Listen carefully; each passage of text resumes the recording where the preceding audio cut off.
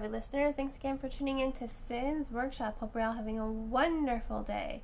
Alright, today we're going to be talking about Fire by Kristin Cashore. It's the second novel in the Graceling series, and I have to say I was kind of thrown through a loop. So the story starts with Lek, who we know from the first book, bad guy, right? Okay, so it starts off with Lek. Here is where I was confused. After the prologue about Lek's origins, don't get me wrong, I did like that part. But now we're talking about Fire, and she's a monster.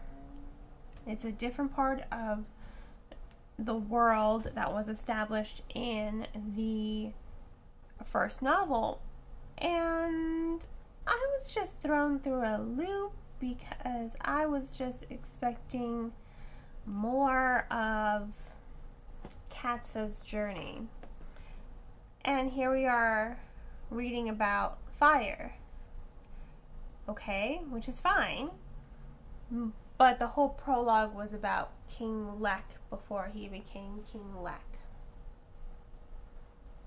I was just confused. I felt like that introduction with Lek was a bit distracting for the novel because I kept expecting him to be in the story, and he wasn't, at least not until the very end, which again, distracting.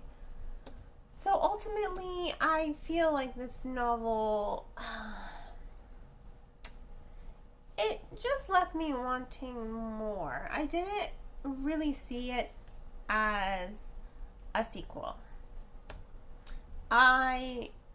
It feels more like its own standalone novel, a companion novel, but not one that has to be in the series. I feel like you can skip it if you want. It's not, again, 100% necessary.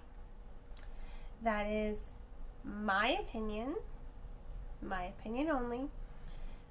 But overall, I did think it was a decent story. I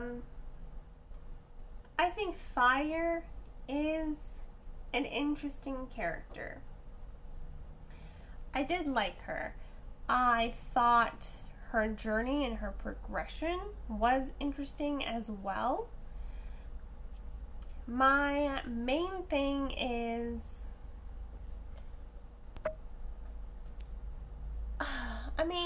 ultimately, I have to say I was just really confused a lot of the time because I really didn't understand the point of the story, to be honest with you. I really didn't. And that's the part that really bothers me. It feels like its own entity. That's what I'm trying to say. It feels like its own entity.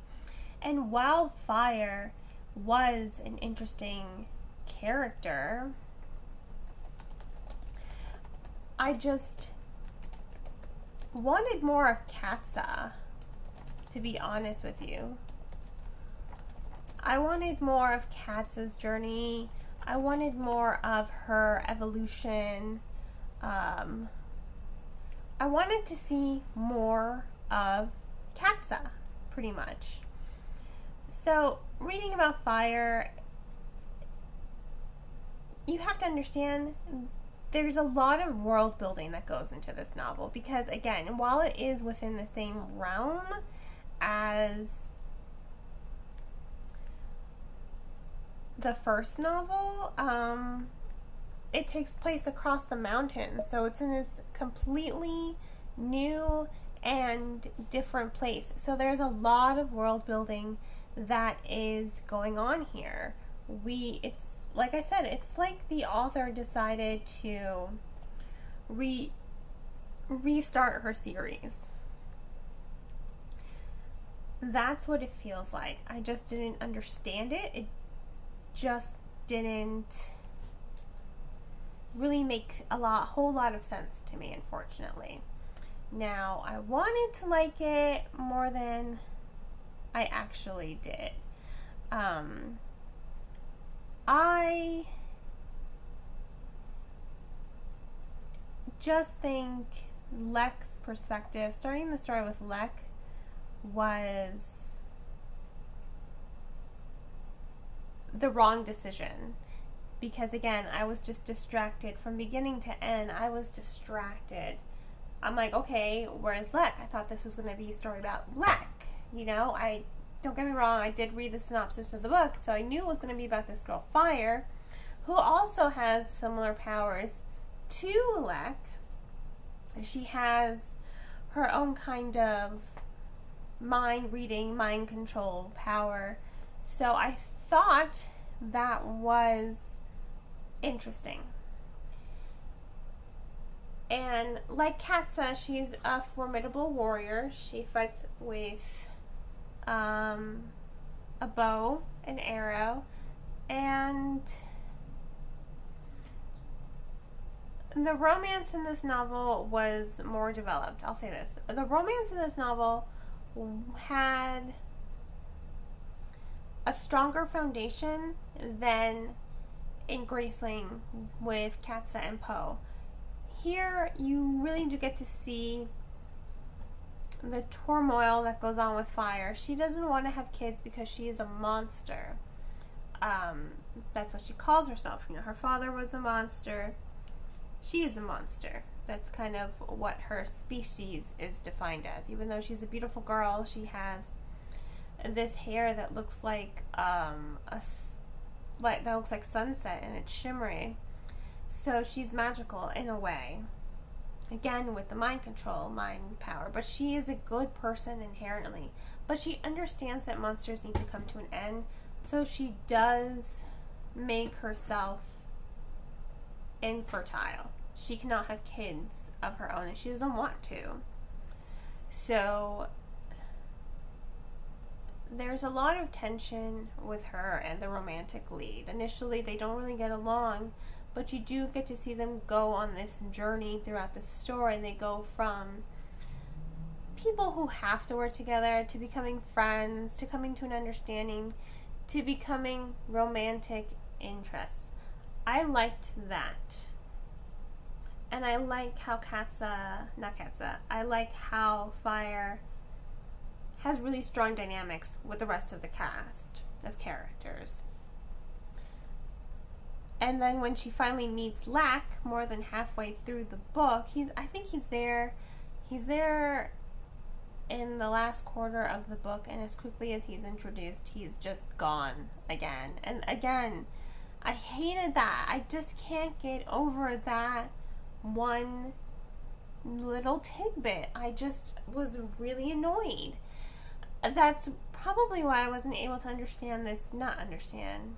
It's probably why I wasn't able to really understand and like this novel as much as I wanted to, because why? Why have Lek here at all?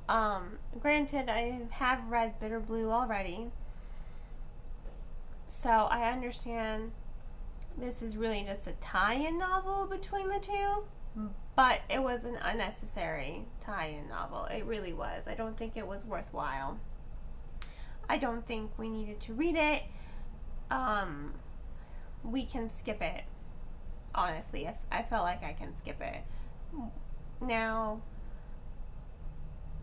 I think Cashore does a really good job with world building. Let me say that.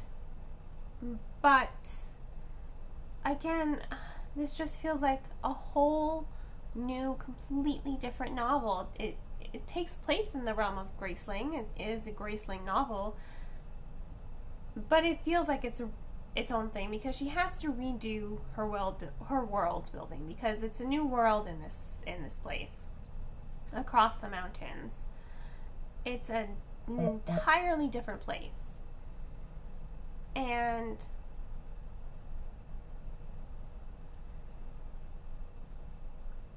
I just wish it hadn't gone that direction. Or I wish maybe this has been in book 1, you know, maybe I would have liked it if it were book 1, or maybe I would have liked it a little bit more had I gone into the story knowing, oh yeah, it's definitely just going to be a companion novel.